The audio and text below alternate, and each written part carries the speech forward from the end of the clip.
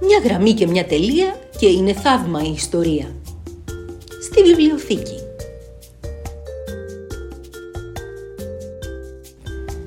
Η βιβλιοθήκη της πόλης βρισκόταν 5 στενά μετά το φούρνο. Ήταν ένα όμορφο γωνιακό κτίριο με μια σημαία απ' έξω.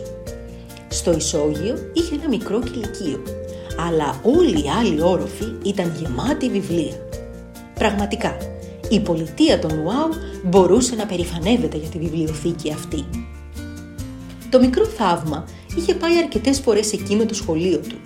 Τους μάθαιναν να επισκέπτονται τη βιβλιοθήκη, να ρωτάνε τη βιβλιοθηκάριο για οδηγίες και να ψάχνουν για ένα οποιοδήποτε θέμα στα βιβλία. Είχαν ψάξει μέχρι τώρα για τον Ηρακλή και τους άθλους του και για τη φωτοσύνθεση και επίσης είχε διαλέξει ο καθένας από ένα λογοτεχνικό βιβλίο να δανειστεί και να διαβάσει στο σπίτι. Το θαύμα μας είχε διαλέξει κάτι από Ιούλιο Βέρν, γιατί όπως μπορείτε να καταλάβετε είναι τύπος της περιπέτειας. Η βιβλιοθηκάριος καθόταν στο γραφείο της μπροστά από μια στίβα χαρτιά και ένα σωρό βιβλία και έγραφε, έσβηνε, ταξινομούσε. Τα γυαλιά της είχαν πέσει μέχρι την άκρη της μύτης της, αλλά δεν έκανε καμιά προσπάθεια να τα σηκώσει παρά μόνο όταν... «Γεια σας!» «Α, γεια σου! Τι κάνεις? Μη μου πεις ότι τελείωσες κιόλας το βιβλίο σου. Θύμισέ μου, ποιο είχες πάρει?» Όχι ακόμα. Το γύρο του κόσμου σε 80 μέρες πήρα. Είμαι στην αρχή, στη μέρα 12. Αλλά ήθελα να με βοηθήσετε σε κάτι άλλο. Θέλω να γίνω. Τι, συγγραφέας? Μη μου πεις. Και εμένα πάντα το όνειρό μου ήταν να γράψω. Αλλά δυστυχώς ακόμα τίποτα. Όλο γράφω, σβήνω. Εσύ τι γράφεις? Όχι συγγραφέας. Όχι κάτι ιδιαίτερο, απλά να γίνω, καταλαβαίνετε. Υπάρχει κάποιο σχετικό βιβλίο γι' αυτό? Δεν νομίζω.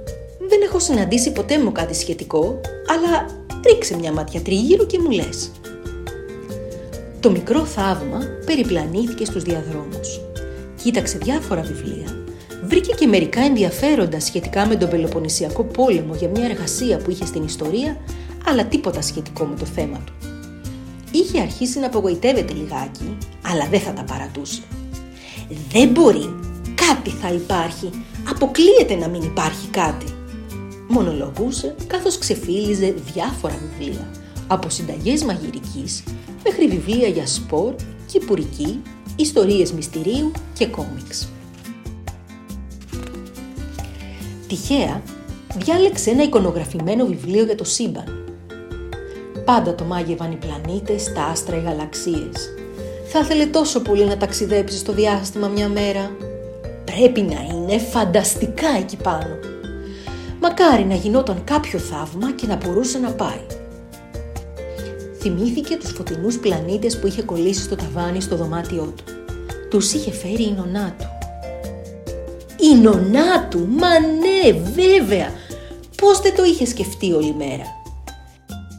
Η νονά του είχε πει μια ιστορία για έναν σοφό που ζούσε στην πολιτεία και που πολύ συχνά τον συναντούσε, μιλούσαν και την είχε βοηθήσει πολλές φορές με διάφορα θέματα. Πού να ήταν αυτός ο σοφός? Λες να μπορούσε να το βοηθήσει? Πού ζούσε? Ήταν ακόμα στην πολιτεία ή μήπως είχε φύγει? Αχ, μακάρι να έμενε ακόμα εδώ. Το Μικρό Θαύμα άρχισε να κουτρουβαλάει σχεδόν τις σκάλες, φωνάζοντας ένα βιαστικό «Γεια σας, φεύγω!» στη βιβλιοθηκάριο, που εκείνη την ώρα βρήκε την ευκαιρία να ξανασηκώσει τα γυαλιά της από την άκρη της μύτης της.